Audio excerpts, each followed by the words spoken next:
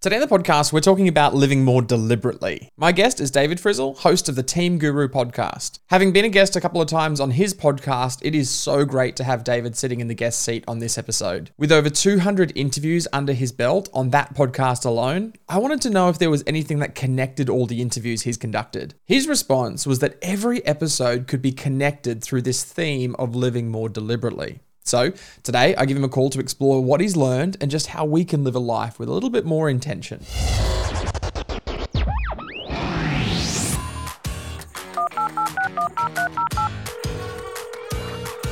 Hello? Hi. We'll do it live. Do it live! I'll write it and we'll do it live! 10, 9, 8, 7, 6, 5, 4, 3, 2, 1. Liftoff. David is a team, leadership, communication, and change consultant. He's worked with a bunch of different organizations across a range of industries. He's also the host of the Team Guru podcast. Since 2015, the podcast has grown from a couple of hundred listeners to more than 20,000 listeners per episode. David pretends that he does the podcast for the sake of his listeners, but really, he just does it to quench his own selfish thirst for new ideas. In September 2019, David swam the English Channel, and he will tell anyone about it in great detail, even if they don't look interested.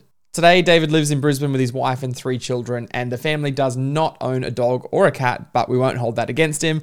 David, it's so great to have you on Phone Calls with Clever People. Welcome to the show. I'm so excited to be here, Shane. As I was saying before record, it's nice to sit on the other side of the microphone for a change. I'm really happy that for once the tables are being turned on you, because you've interviewed some of honestly my favorite people and some good friends of mine, and you've interviewed me a couple of times, which for me is one of the highest compliments that I can receive ever is to be invited back on a podcast. And so last time we caught up, I was like, nah, next time you are coming on my podcast, we need to pick up that conversation. So yeah, really looking forward to this. An open invitation to you as well, Shane. You don't have to write a new book to get back on my podcast, mate. You just have to come up with another idea you're willing to talk about. All right, I'll work on things and we'll come back to you. Hey, before we kick off, I always ask 3 questions, 3 quick fast facts, which were, where were you born? What was your very first job? And then what do you do now? Yeah, so where I was born in Brisbane, and I was born in the Mater Hospital, which nicely is where all 3 of my children were born as well. So I haven't moved very far in life. I live close enough to where my parents used to live that our children were all born in the same hospital. All right. Okay. Look, mutual Queenslander by birth here. I use in my bio, I'm a Queenslander by birth, Melburnian by choice, but Queensland still holds a special place in my heart, especially 3 times a year when a State of Origin game is played. What was your first job? Well, my first job, like many, I guess, was a trolley boy. So I was a trolley boy from about grade 10. I think I was 15 when I first got that job. You know, and I've told this story before on my podcast. I'm probably still employed there theoretically. They just stopped giving me shifts. So they never actually fired me, but I think they did the next best thing, just didn't give me shifts anymore. I'll tell you what happened. You know, you sometimes see trolley boys with that big line of trolleys. I was doing that thing, pushing too many, and I was going through the big glass sliding doors of the shopping centre, and I was on about my 5th shift ever. And the trolleys caught on the massive glass sliding door, and I thought, I could walk all the way up there and get it off, or I could just keep pushing and see where this leads. And of course, within a few seconds, the massive glass door just turned white and shattered to the floor, and there was about 20 tons of glass lying all over the floor. And that was the last time I ever pushed trolleys. I can't understand why they didn't give you more shifts. That's really confusing to me. Yeah, I know. And obviously come a long way since pushing trolleys through doors. What are you doing with yourself now? Well, my main thing, I feel like my main thing is my podcast. And of course, that earns me $0.00 every year, but it's the most interesting thing I do. I guess theoretically or in practice, I'm a leadership and communication consultant. And a lot of our listeners will know that the natural home for leadership and communication within an organization is around change, managing change. And I've found myself in the last decade working a lot in the change management space, helping large organizations who are doing big change agendas, manage that, plan it, do the day-to-day communications that come along with it. So that's the space that I find myself working in. Look, you had me at communication. I was already in. I mean, we kind of share a mutual love for the important role that communication plays in leadership and in organizations. I'm really curious to know. I mean, take us back to the start of the podcast, which is Teams Guru. Sorry, where did that start? What was the kind of inception moment? Was it like a lightning strike? You went, I've got to start a podcast. Did you fall into it? What did it look like? Oh, that's a great story, actually, that I don't tell very often. So when we had our first child, a boy who's now 9, so this was a while ago now, my wife took the first 12 months off work, and then I took the second 12 months off work. So it was a beautiful tag team thing. At about his first birthday, my wife and I high-fived. She walked out to work, and I walked in and stayed home for a year. And that was amazing. And it was the most amazing experience of my life. And I think it formed the nature of my relationship with my son and then our next 2 kids as well. But I guess during that period, I had an urge for something a little bit more intellectual. Groundhog Day comes to mind when you think about spending all day, every day with kids. It's a beautiful experience, but there was something missing. So I kind of started the podcast during that period to scratch the intellectual itch, to do something professional without going out to work. So that's where it came from. And, I think like a lot of podcasters, I thought that I would start my podcast because I was also thinking about starting my own consultancy at that point as well. I thought I would start my own podcast and then the work would just come flooding in the gate and I'd have to hire 5 staff to manage all the offers I had coming in. I thought, sort of content marketing was going to be really powerful. So that's why I started it. And that's not why I have continued it. Anyone who has a podcast or even who writes a book will know that the day you publish your book, your email is not inundated with people wanting to pay you money to come and talk to them. But it's a slow burn and it's a long burn, and it starts to create your reputation in the field. So I do it now because I get to speak with really clever people a lot of the time who've just written a book. So they're really articulate about their ideas. And it shelves me with ideas. I just have so much content that I've worked with people on, that I've had these experts help me understand. 180 odd episodes, not all of them are amazing. That's definitely the truth, but a whole chunk of them, a huge percentage of them have taught me something really important, and a smaller percentage have actually changed the way I fundamentally think about things. So that's why I continue to do the podcast. It's not because it brings in revenue. It doesn't do any of that. I've always resisted the offers to have advertising on my podcast. It's still advert free because I just get so much out of it professionally. It's so interesting when you talk about podcasting as, this kind of potential revenue raiser, this, career path that people would want to go down. I mean, yes, there's value, obviously, in getting people valuing your work and paying you for what you do, but there's also an extreme amount of value from just being able to connect your thinking with great minds and be able to have this kind of cross-pollination of ideas and creativity. And there was a book that I can't remember what I was reading. It might have been, it's escaped me now, but he used this phrase. I'm pretty sure it might have been Franz Johansson in The Medici Effect. He says, "Where thinking mingles." And I really love that idea of thinking mingling with other people. And you've got to do that time and time again with really great minds and really clever thinkers. How do you feel like that's shaped just the way that your own thinking takes place? Has it sharpened it? Has it changed it in any way? Yeah, most definitely. It's a journey in itself. There was a period where I could name all of the podcasts that I had done, the number of podcasts it was, and all of the big ideas that came out of it.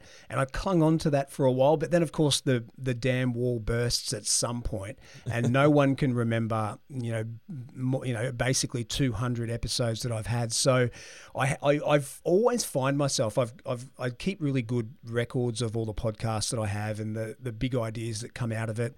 And I find myself just sort of poring over those records sometimes, remembering how good some of those episodes were. And sometimes I forget about them and I go back and realize, oh, wow, not only did I have that episode, but it's actually shaped the way I think. I just forgot where I got the first information from, and I go back and listen to favorite episodes from time to time as well. It's a magnificent experience.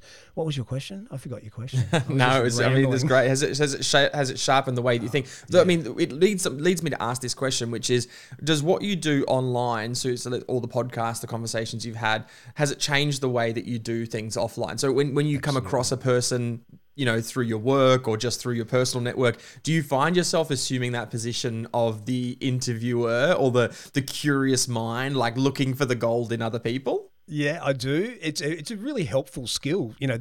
I probably started off with okay skills. I had been a high school English teacher for a long time, so the comms stuff was bedrock in my professional character, I guess. I'm someone who likes to present and teach and stand out at the front of the group talking. Having a conversation with someone and extracting stuff out of them came pretty naturally. But of course, I've gotten better at it over the period that I've been doing it, which is 7 years, I think. So yes, I do find myself doing that. But I'll tell you where it's really helpful, Shane. I am a hopeless introvert. So theoretically an introvert, the sort of person for whom social interaction costs energy. It doesn't mean that I can't socially interact, of course, but it just means that while I'm doing it, it costs me energy.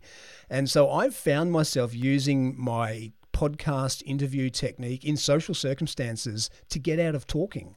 If you can ask someone good questions and listen to their answers and then ask a follow-up question that's relevant and interesting, then people are willing to talk. And if you can do that to someone, they will stand with you and do 90% of the work at a social function. And I can just stand there as an introvert and sort of just ride their wave.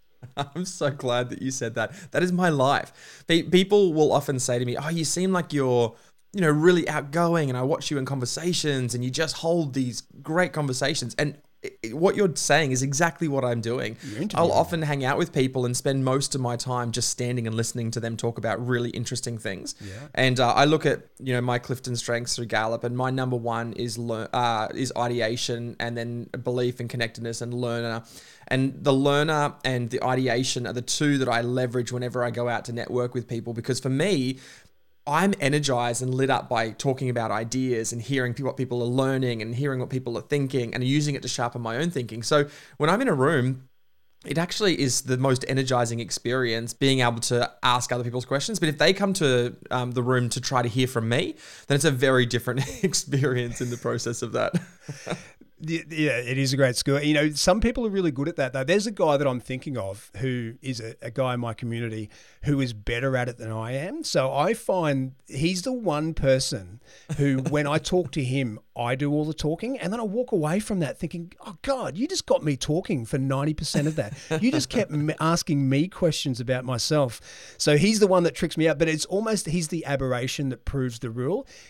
Interacting with him, and I just did so pretty recently, which is why it's fresh in my mind, reminds me of what I normally do to people, but he gets the better of me.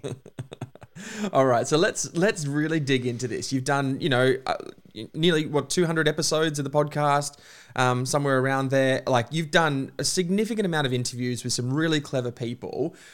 If you were to kind of take a bit of a walk down memory lane, we were kind of helicoptering over the episodes that you've done, and you're looking at the big kind of landmarks or kind of things that stand out to you from these interviews. Do they have things in common? Like, they were all so different. Do they have things in common, or were there big themes that stood out to you from the conversations? Yeah, there's one theme that over time has percolated away in my mind, and I come out with these words now that feel right about the lesson that I've learnt through all of those conversations, and that is to live deliberately.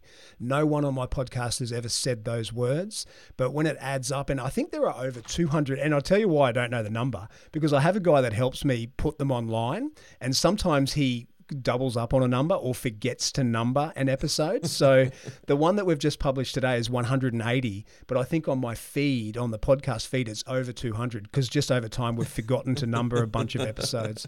So but even though no one has ever said those words, live deliberately, that's what it kind of all adds up to, because I've had all of these guests come on my podcast with these great ideas, and often those ideas are about a niche issue. You know, someone like you came on and talked about the conversations that you need to have the culture at work that you want. And you gave some really great insight into what that means. And then you left us with those kind of tangible nuggets.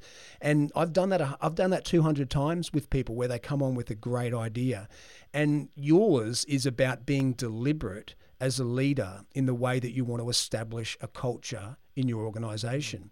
And the first time that you came on my podcast was about how to lead the room, episode 120 for those who were interested. And again, you left us with some really powerful concepts. I remember the process versus practice concept that you delivered, and you talked about that in the context of your marathon running, and that was great advice that stuck with me. And I remember the 3 obsessions: positioning, messaging, and developing.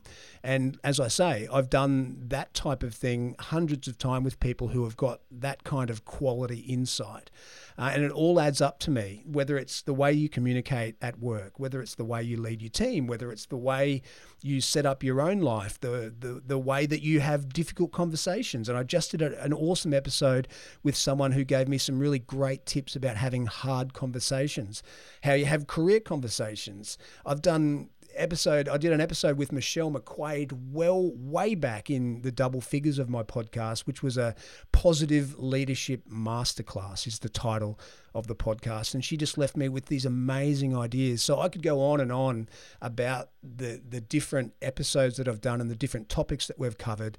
But for me, it all adds up to living deliberately. If you're going to do something in life, have relationships, do a hobby, be a professional, lead a team, whatever that might be, the takeaway messaging for me is to do it deliberately. Think about the best ways, think about the best practice that's been established, the great ideas of those who've come before you, and take those on board, make them your own. And rather than just sort of blindly stumbling through whatever you're doing, just kind of be deliberate about it. I love the word deliberate. I mean, I often will use the word intentional, again, interchangeable kind of in that sense. But I think the word deliberate has this real energy behind it about I'm not just being intentional, but I'm really going after that thing with some effort and force towards some kind of outcome with intention.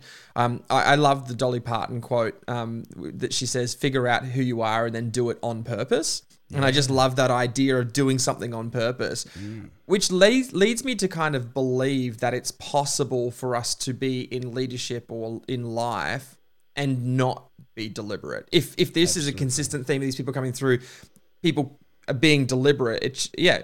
What's the alternative? What do people do if they're not being deliberate? I think they're being led by the nose, and that could be an evil thing, because we're surrounded by temptations in our life that aren't always in our best interests. You know, think about the most obvious ones. You know, the end of a Netflix episode. What happens at the end of a Netflix episode? It offers. I don't know. I've never seen one. Offers, I've always clicked next episode. Yeah, I've always clicked it. I've never watched an end. That's what happens. They offer you the next episode, and we know statistically that we don't get enough sleep. People in Australia and countries like it do not get enough sleep, and all of the consequences of that in the short term and the long term. And here we have this little tool that we all love. Everyone loves Netflix and other apps like that is almost trying to steal away the sleeping time that we have. In fact, I third or second hand, I read that the CEO of Netflix says that the greatest inhibitor to their growth is sleep. If they could just stop people from wanting to sleep, then Netflix would be booming even more than it already is. So if you think about that, and how many times that plays out around our life, just where if we go with the flow and are not deliberate, you can not go to bed when you thought you were going to bed. And that means that has consequences for the morning. It means that you might not get up and do that exercise that you know is good for you, or you might get up late and be behind the 8 ball already in the morning and you know, be chasing yourself all the way to work, and the consequences that has for the beginning of your day, not starting your day in a deliberate kind of fashion.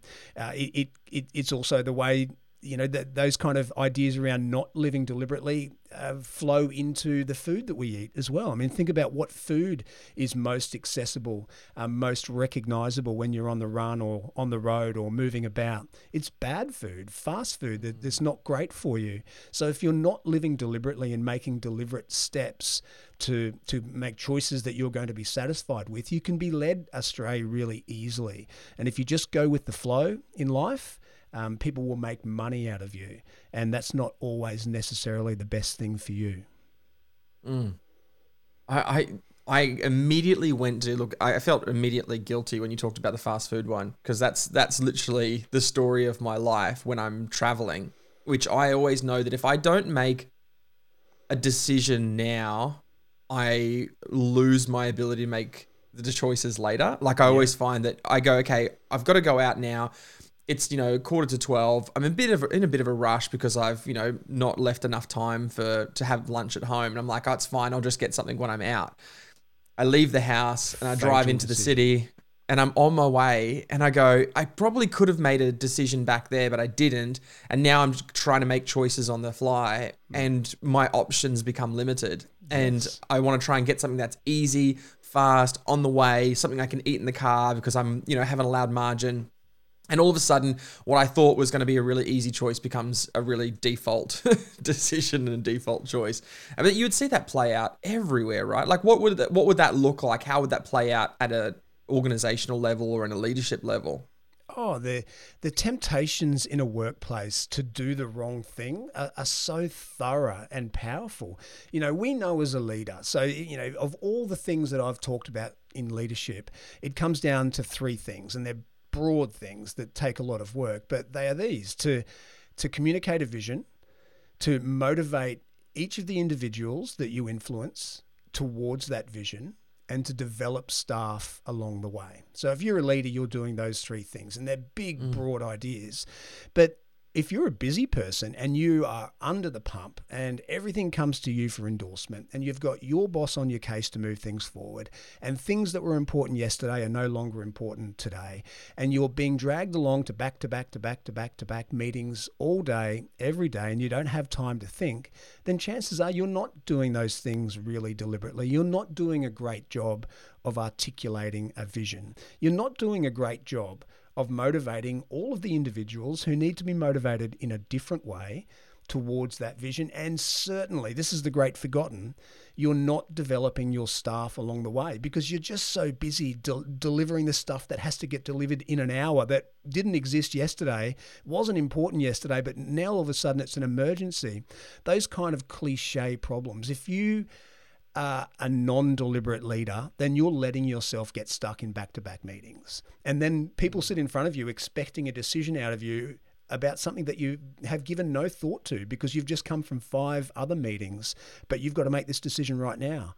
We'll easily fall into the trap of having shifting priorities. Things that were really important yesterday are not important today. All of those things are traps that leaders fall into. They're the leadership equivalent of watching 1 too many or 2 too many Netflix episodes at night and not getting up in the morning. They're the leadership equivalent of not planning ahead for the lunch that you know you want to eat, that's good for you to eat, that you'll feel good about having eaten, and then just getting something compared to getting something fast on the run that you haven't got time to do anything else about.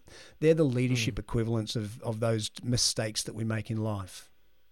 Oh, it's super, super important because I think about, people that I've worked with, and the comment that I'll often hear from them is, my week this week is just back-to-back meetings and I've got no time in my calendar. And I'll often ask the question, why is that? And they'll be like, because people just booked back-to-back meetings in my calendar. And I just think to myself, how did they do that? How did they and because, my calendar was free. It was vacant. I hadn't put anything in my calendar. And yet other times they would be like, well, I'm not available Wednesday afternoon because I'm going to be at a conference, or I'm not available on Tuesday because we're in another exec retreat or something like that. Yet when the calendar appointment's in there, everything else can shift around it. But yet we're not thinking through the next 2 to 3 weeks of deliberately to say, hey, I need to block out some time for focus time or some just breathing room margins around my meetings. We're not as deliberate with some of those things. And so as a result of that, we have to deal with the ramifications of that. So whether it's 2 years' time, a year's time, and we go, I haven't been developing my team, and now I'm trying to recruit internally, and I go, oh, none of my team are ready. They can't step up. Maybe it's like, I need to take some time off, but I can't trust my team to do the work because there's a capability gap that I haven't taken the time to invest in them. These are things that show up later, right? When we're not deliberate now, it shows up later. Absolutely. Absolutely. And you can fool yourself for a while, and you can even fool yourself as the obvious consequences start to stack up around you. You can keep fooling yourself that you can firefight your way out of it, but you can't. Hey, talking about episodes that have influenced me along my journey as a podcaster, one of the greatest ones that I've ever done was way back in, and I'm just checking notes, episode 25. So it was a long time ago. I spoke to a guy called Craig Ballantyne, who has written a book about setting rules. He's a really energetic guy. He's got the 5 a.m. club, which is a really strong thing. I can't even remember the name of his book, but the episode stuck with me. And his catch cry, this is his motto: rules will set you free. So the apparent contradiction in that, and he is so convincing, and he convinced me, but I think I was fertile ground. I think I tended towards this anyway. And he was just someone who was super energetic and super articulate, who came along and gave me a system for thinking about it. Now, Craig advocates that we should have rules for everything that's important in our life, and he suggests 7 of them. 7 of them is a lot. I, since speaking with Craig, have found myself always having a menu of 2 or 3 or 4 rules that I'm living by that just ensure I make choices that I'm happy with. For example, Craig talks about always having a set go to bed and wake up time, no matter what, because that's the basis of everything. And he calls you wake up time the honest wake up time for you. So not the wake up time that will mean you have to run around and rush and be behind the 8 ball. And he talks about how bad it is for your day to start it rushed. He talks about having an honest wake up time and therefore an honest bedtime that gives you 8 hours of sleep in between. He talks about having rules around meals. My rule around meals, for example, and this is one that I've lived with for years and have zero trouble committing to, and that is I only eat junk food on Saturdays. So I eat really well all week. I'm very diligent, and it's no decision. I don't agonize it every day because it's just locked in. It's a rule, and I don't re-prosecute it every time a temptation comes across my table. I say no to junk food until Saturday, and then I can go gangbusters and I can eat whatever I want. And that's just a rule that's been really clear for me and has been super easy to follow. It means that I'm that rude person in workplaces when it's someone's 40th birthday or someone's leaving or there's an anniversary. The only thing we ever do in workplaces to celebrate that is everyone brings in a plate of sugar, and we put that plate of sugar on the table and we stand around making small talk, eating food that we shouldn't eat. Now, I just stand there and make the small talk. I just avoid eating the food we shouldn't eat because it's not Saturday. I don't re-prosecute it. I don't agonize over it. I never falter. That's my rule. And Craig had that incredible impact on me, like I said, by giving me a system and giving me language and almost just reinforcing how important that is in life. And I have a couple of rules around things that just stick with me. Like, for example, I swim, Shane. I love swimming. It's my fitness thing. It's my mental health thing. And the last time I missed a swim session was 2012 because I just don't miss swim sessions. My squad kicks off at 5:15 in the morning, and I'm there 100% of the time. Because I remember I missed 2 sessions quite close to each other in 2012, and it drove me nuts. It was that extra hour and a half I got of sleep that day was nowhere near the pain of knowing I'd missed the thing that I love, that I maybe had to try and make up that session at some point during the week. And I remember I just had a moment, I thought, I'm never doing that again. I'm never turning off my alarm and rolling over and going back to sleep because it's a bad decision and it makes me dissatisfied for the rest of the day. So that is a rule. So even if I can't get to sleep at night, and that sometimes happens, it's 11:30 and I'm up having to read myself to sleep or whatever it is, I still think you're getting up at 4:55 in the morning and you're going swimming.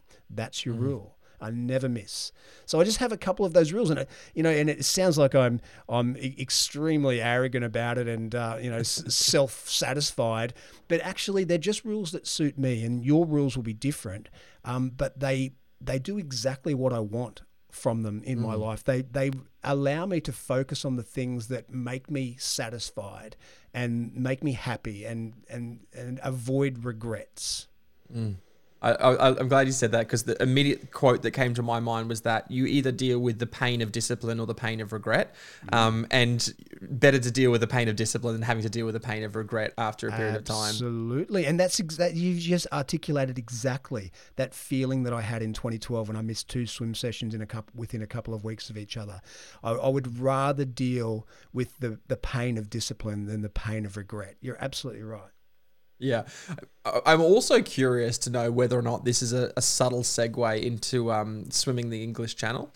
Because I was always curious if you were throwing the swimming in there. We have to at least touch on that for a few seconds. Unpack that a bit. Well, I can't talk about my life and discipline without talking about swimming, because it's such a big part of that. And anytime someone wants to talk to me about swimming the English Channel, I will talk to them about it, because it's something I'm very proud of. I did it in 2019 after a long time of wanting to. And it was amazing. It was everything that I wanted. I was the 2034th person in history to swim the English Channel, Shane, and I'm super proud of it. Incredible. I'm not going to be one of those people who goes back and does it again and again and tries to do a double. I was super satisfied with it. I mean, it wasn't out of the blue. Swimming is my thing, but swimming that kind of distance, it was unusual. So there was a really specific period of training and ridiculous discipline that came with that. I had to get used to swimming in the cold, of course, because one of the things, there are 2 challenges in the English Channel. One of them is how far it is, and the other one is how cold it is. And as a boy from Brisbane, we don't get much experience in cold water, so I had to go and find that. And it was amazing. It was an amazing experience. The training was amazing as an experience, the people I met along the way. And of course, the event itself was super cool. So yeah, I'll talk about that anytime. But I think that, again, as fun as the opportunity is to talk about that, and I would literally be talking about that at every given moment had I have done it. That's me and my marathon story. Like, if I can find a way to weave in that I've run a marathon before, then I'm all over that. But what I see that as a reflection of is it was a deliberate achievement. I want to do this, but it was the consequence of a deliberate life. It was Absolutely. Your consistent discipline day in, day out to swimming, not this achievement that was, I'm going to swim the English Channel. Let me just do what I need to do now. So much of it I feel like is a result of discipline. Someone said to me once, I think I was working with a psychologist, and he said, he uses this Swiss cheese metaphor. And it's a really interesting one. He said, like, imagine there's a plane flying through slices of Swiss cheese. Now, why he chose that as the metaphor, I don't know, but it really grabbed me. But he said, like, if you think about the way Swiss cheese is, there's all these holes all through Swiss cheese. He said it's possible for a plane to randomly fly through all the holes. Like, if you think about it, like, it's statistically possible that they're going to fly through a whole bunch of slices of cheese and not hit the wall. He said, but the reality is at some point you'll hit a wall if they're not aligned. And he said, it's possible to accidentally and sometimes fall into certain things. Achievement. For example, achievement, right? We accidentally achieve what we want. So I say to some people, like, we've built a great culture. Well, what did we do? Well, we didn't do anything to build that great culture. It's just great. It's just so happened that we've flown through the holes of the cheese by grabbing great people, putting them together in a room. They happen to be aligned around certain things. And it's possible to live an accidental life. So what's the case for just accidentally falling through life versus being more intentional and deliberate about the life you want to create? That's an excellent question. I wondered where the Swiss cheese analogy was going, but I do understand it now. Well, I think you're right. I think you could accidentally, wake up one day when you're 50 and go, hey, wow, I've nailed every part of my life and I'm super satisfied with it. But chances are you won't. And I can only speak for myself. I know I wouldn't, because I'm like everyone tempted by another episode of Netflix, and I'm like everyone tempted by junk food. My particular taste takes me to ice cream and chocolate and pizza and all of that kind of stuff. So, I'm going to smash into the walls of the Swiss cheese as well if I'm not flying deliberately. So for me, no, I wouldn't have achieved some of the things that I'm really proud of without being deliberate. I wouldn't have the relationship with my kids without being deliberate, because sometimes when your kids come and ask you, do you want to play Lego? Do you want to do this? You don't feel like it at all. But it's really important for the relationship you develop with your kids, or with my kids, that I do those things and I'm deliberate about those things. I had a little rule for a while. Every time my kids asked me to play something, I would say yes. Just yes, no matter what it was, like the dad from Bluey. And that was really nice. I've got to admit, I'm probably not great at following that rule, and it was not one of my most successful rules, but at least the concept was important, because I don't always feel like it, but I know that they're forming their memories of childhood. They're forming their understanding of what it's like to have a relationship with your dad and your mum and with your siblings. So I want to be a really positive part of that. And if I had to just let myself go without being deliberate, then I might have been a lazier, less involved dad. I mean, there's so many kind of contexts in which a person could apply this to. And I know there's different people who listen to this podcast. Some people are in leadership. Some people are aspiring to leadership. Some people just listen to it because they love the thinking and they're curious people like me. What I love about this is that it's pointing to just, if we're more deliberate now, we get the advantages and the benefits of that being deliberate later. And I was having a conversation in one of the earlier episodes that's coming out in this season of the podcast with a good friend of mine, Rebecca Southerns, and she says sometimes when we're in the thing that we're in, we don't know what we really need.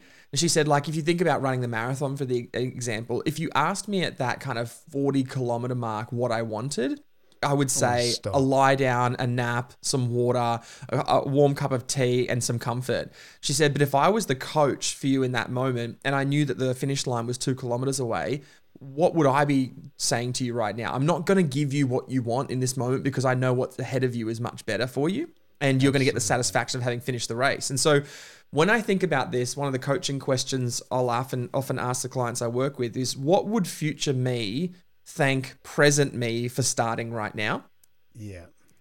And for me, that's always what this feels like. This whole conversation is gearing towards, like, right now in the moment, we don't know what we want, but we know future us is cheering towards us making the deliberate decision now to end us up where we ultimately need to be in the future.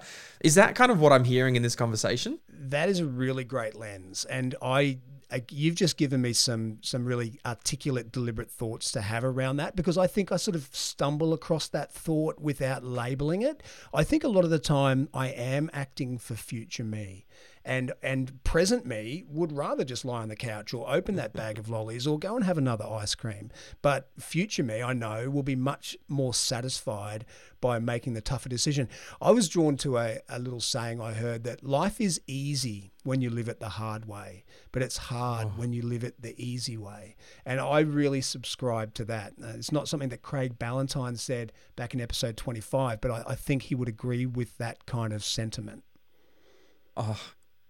That for me sums up so much of what we've been talking about. Is we've got to make hard decisions now. And I immediately am drawn to, my mind goes straight to the leader who's got to make a really hard decision now. Like, got to make a hard choice. Have that but the sentiment of that, the sentiment of that is rarely positive.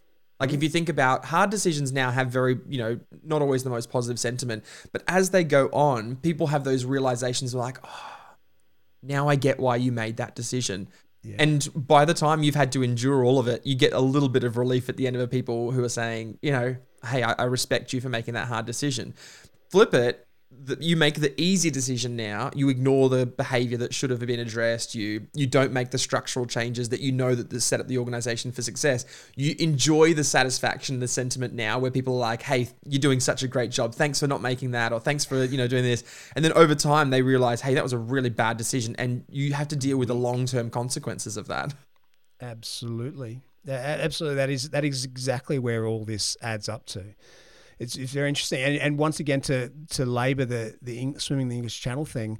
So you swim the English Channel in the UK summer, obviously, which it means it's winter here, which is great because the water is as cold here as it will ever get. There's a dam out here at Brisbane called Enoggera Reservoir, and it gets really lovely and cold. And about the time of swimming the English Channel, at English Channel season, the reservoir is about as cold as the English Channel because it's our winter. And so part of my training was every Saturday, I would go to the Enoggera Reservoir at 2:30 in the morning to get used to swimming at night and swim either whatever my schedule said. Some weeks it was a 2 hour, some weeks it was a 4 hour, and some weeks it was an 8 hour swim. So get in the dark in the middle of July or August at 2:30 in the morning and swim for 8 hours. And obviously I didn't want to do that. I wanted to be in bed, but I had this really clear goal, and I wasn't going to get to that goal if I lived life the easy way. I needed to live life the hard way. And there are so many parallels with that. You know, if you're a leader in a team and you've got this grand vision for that team and the work that you're going to do, then you're going to have to get up at 2 a.m. and swim in some really cold water for a while. And it's going to be really uncomfortable. But while you're doing that, you know it's getting you where you want to go. Super, super helpful. Now, I have to ask, one of the things I often ask people who come and join me on the podcast is I ask people to give me like a big word or a phrase or, you know, it's just a thought starter for us to kick off the conversation with. Yeah. And you wrote third place in yours. And I didn't ask you about it beforehand because I was curious to kind of ask you on the actual podcast. What does that mean to you? Oh, it's so important to me. I reckon that this is one of the least known powerful concepts that have an impact on all of our lives, whether we know it or not. So the third place is this really powerful psychological concept. First place is where you live. It's your home. Everyone has a first place. Everyone has a second place. That is where we work. But the idea of third place is super important to our life, but it's the most neglected place in our life. So a third place has all these really important characteristics. It's somewhere that you go and you belong. You are with a community of people who share something in common. And the idea of a third place is that there is no hierarchy there. It doesn't matter what you do for a job. It doesn't matter where you live, what suburb you live in, or what your status is at work or anything like that. When you go to this third place, everyone is equal. And there are all sorts of different third places that we have in our life, and they're a reflection of our personality. But sometimes these third places slip off the radar because we get too busy with our other two places. But we know from studies about well-being that it's super, super important. Let me give you some examples of third places. They could be coffee shops, a bar, and I'm someone who would judge that when I first looked into this concept. Oh, a bar can't be a third place. You go there and drink alcohol. What a terrible place. But actually, for some people, it is. And think about that show Cheers, and I know I'm showing my age there. Cheers was the bar where everyone knows your name. And you go there, and there was Dr. Fraser Crane, the psychiatrist, then there was the mailman, and there were all kinds of different people from different walks of lives, but they knew each other's names, they belonged there, they sat there and had a chat. It was a community where they felt like they belonged. It wasn't work, and it wasn't home. It was their third place. And we can all imagine the types of third places that we have. There's coffee shops. You know, I go to my coffee shop and I feel brutally practical there because I just want a coffee. But I can tell when I'm thinking and looking around that for some people that's their third place. They got their coffee, but they still lean on the counter chatting to the barista or chatting to the other people who come into it because they've identified that whether sort of consciously or subconsciously as a place that's important for them. And we all have, we should all have them, and they all play a different role in our life. But I reckon it's something that slips off our radar all too quickly when we are busy with our first or our second place. What about you, Shane? What do you think when you hear the concept of third place? I think this I really like because it fits in with that living a more deliberate life. When we're living accidentally, we get caught in the to and from, which is I go to work, I go from work, I go to home, I go from home, and it's just binary, like it's to and from. Whereas this third place invites people to explore the parts that fall in between, the moments in the cracks. So I think about an example for me, you know, when we used to go to conferences a lot, you know, pre-COVID and starting to kind of come back again. For me, it was not about the speakers, or, you know, it was not about necessarily the pre-event before then. It was all those little conversations that happened in the margins, all those little cracks, those little kind of moments. And it's all these kind of like margin moments within life. So it's like I'm on my way somewhere and I stop over somewhere in between. I stop and I get a coffee in my coffee shop. For me, probably it's very similar. The coffee shop is my third place. I just sit and I watch people and I talk to people, and we have moments where we get to know the people that are around us, and we have these kind of moments in the margins. But for me, I've always loved that idea of the life in the margins. And the reason why margin, the word that I use, margin, I heard someone describe, you remember the old school days when you would draw your kind of your notebooks out and you get your rule and you draw a line down the side of the page for your margin. Yeah. And I heard someone describe this. Now, you could probably tell me whether it's true or not. Someone said the whole purpose of writing the margin was so that you could allow the teacher to go and write comments in the margin. Apparently. Is that true or false? I think that is true. That's what I've heard as well. Well, I've heard that, right? So what was the purpose of that? Those margins were so that you could make comments on the work that you were currently undertaking. And most of our time, I feel like we write so full on the page, we don't get that margin to sit back and look at the bigger picture and make comments on the bigger picture, which is why I love what you talk about, which is, hey, if we look at our podcast, there's so many great detailed podcasts, but what you've done is you've taken a step back and you've drawn and you've written something in the margins, and that margin helps bring sense and make sense of the detail that's taking place. So a long-winded way for me to say is like first place and second place are helpful, but the third place is where I get in a margin and I get the clarity of what does this all mean for me. It's incredibly important. And like I said, you know, it's different for everyone. When I think about the third places that have been really important in my life, because I'm such a sport head, they've all been sporty things. And the sport was important, you know, the golf or the swimming or the cricket is what got me there. But there was something about the interacting. And, you know, so I've got a swim squad that I swim with, and those guys are so much more important in my life than the 3 sessions we do together. You know, we've got a WhatsApp group that's a light every day. They are super important to my life, but disproportionately to the time that I spend with them. It's that we've all kind of made this unspoken agreement that this is our third place. This is one of the places in our life that's super important to us. And it could be anything. It could be a church, cafe, any type of club, a public library, a bookstore, a park, a bar, whatever it is to you. And if you look back over your life, you'll see a pattern of what your third places have tended to be and the way that you interact with them. Maybe you're someone that just has one third place and it's a boots and all. I put my whole life into this and I always go to this one thing. Or maybe you're someone like me who has a sort of a smattering of third places across their life, and they're really important, but you kind of even out the importance across a couple of those places. But either way, we've had them, and you might not have them now. And I think that's the value of bringing this up is the idea of just reflecting for yourself. Because when you've heard the concept of third place, either you don't have one right now, and as soon as I start talking about it, you remember, oh God, that's right. I used to do this, this, and this, and that was really important to me. And then these things changed in my life, like I had kids or I changed careers or whatever it was. I don't have that anymore, and I've just realized I miss it. Or you're listening to it going, yeah, I have that third place in my life, and I really value it. And this label, third place, just helps me understand why I value it so much. So they're the reactions I normally get from people when I'm talking about third place. And the number of people I've shared this with, and I'm a bit of a disciple about it at the moment, and it sort of inspires them, and they walk away kind of looking into the sky with their imagination eyes going, yeah, that's right. What can I do to get back into that? Because I've let it slide.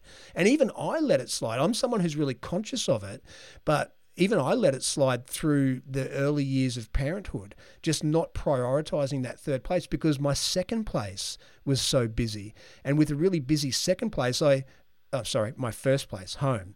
And with a really busy first place being home, I kind of had to, do as much as I could to make my second place work still function. So therefore my third place dropped off completely. But what that actually does is take a really important part of you and parks it for a number of years. So again, back to the concept of living deliberately, knowing how important those places are to us, it's important to find the time and the space to get yourself there. I love that. I was going to ask the question, what's something practically people can do? And I think that's the answer to that question, which is if nothing else out of this conversation about living a deliberate life, if you just start with that one question, what's my third place right now? How do I be more deliberate in finding that place? I think that's a really practical next step for people. Now, I want to bring this into land. One of the things I would love to do is I want you to imagine like I'm just giving you like a little soapbox on the other side of the screen for you to stand up on and to speak directly to the listeners of this podcast about why should they live a deliberate life. In like 30 or 40 seconds, speak directly to them. Why should a person live more deliberately? Because you'll be happier and you'll live longer. And that's, that is what it really comes down to. And there's such huge concepts, but we know that you'll live longer. There's a famous study that's been done by Harvard, and Dr. Robert Waldinger is the 4th generation director of that. So it's the longest study of happiness, human happiness ever. And if you've ever heard Dr. Rob talk, he is just fantastic. He's so passionate. And he talks about the fact that deep human connections are the number one predictor of longevity and happiness in life. Did you know that the quality of your relationships are a better predictor of health in midlife than your cholesterol or your heart, in terms of how you'll be later in life, how long you'll live and how happy you'll be?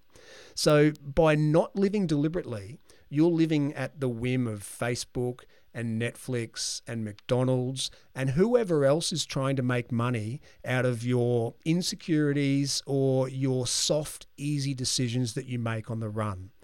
If you want to live for yourself and set yourself up for the things that make you happy, then the only way to do that is to live deliberately. Because if you don't do it deliberately, if you don't go to bed when you know you should go to bed, so you can get up and do that exercise that you know makes you feel good, or you can read that literature that you know satisfies you intellectually, or have the relationships with your kids or other people you care about that you know that you really want to have, unless you're deliberately doing that and making the time and being disciplined about protecting that time and energy, then Netflix will grab you. And every other organization that's trying to make money out of your weakness will grab you, and you will just live at the whim of those powerful institutions.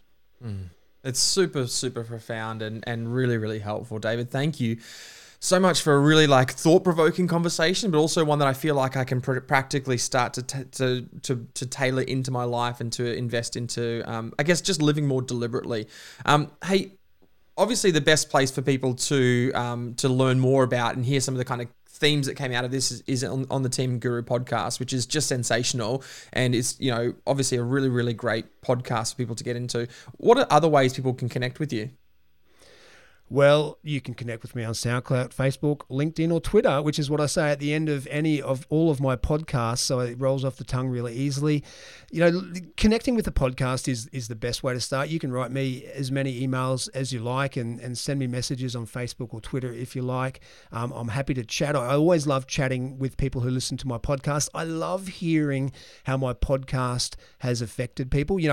Talking about that Craig Ballantyne, I remember a guy wrote to me, and he must have been fertile ground, but he wrote to me a few months after that podcast and said it had changed his life. Just the little acts of getting up a little bit earlier in the morning, making time for the things that were important to him, setting up some rules in his day so that he controlled his day. He had ownership of the outcomes of it and how much it had changed his life. All those incremental things, those tiny little things he did, and where it took him from point A to point B, which he described for me. It was so powerful, and that makes it all worthwhile. So I love hearing those kind of stories from listeners. It makes it all worthwhile. So I'm lucky, Shane. I have between 20 and 50,000 people listen to each of my episodes.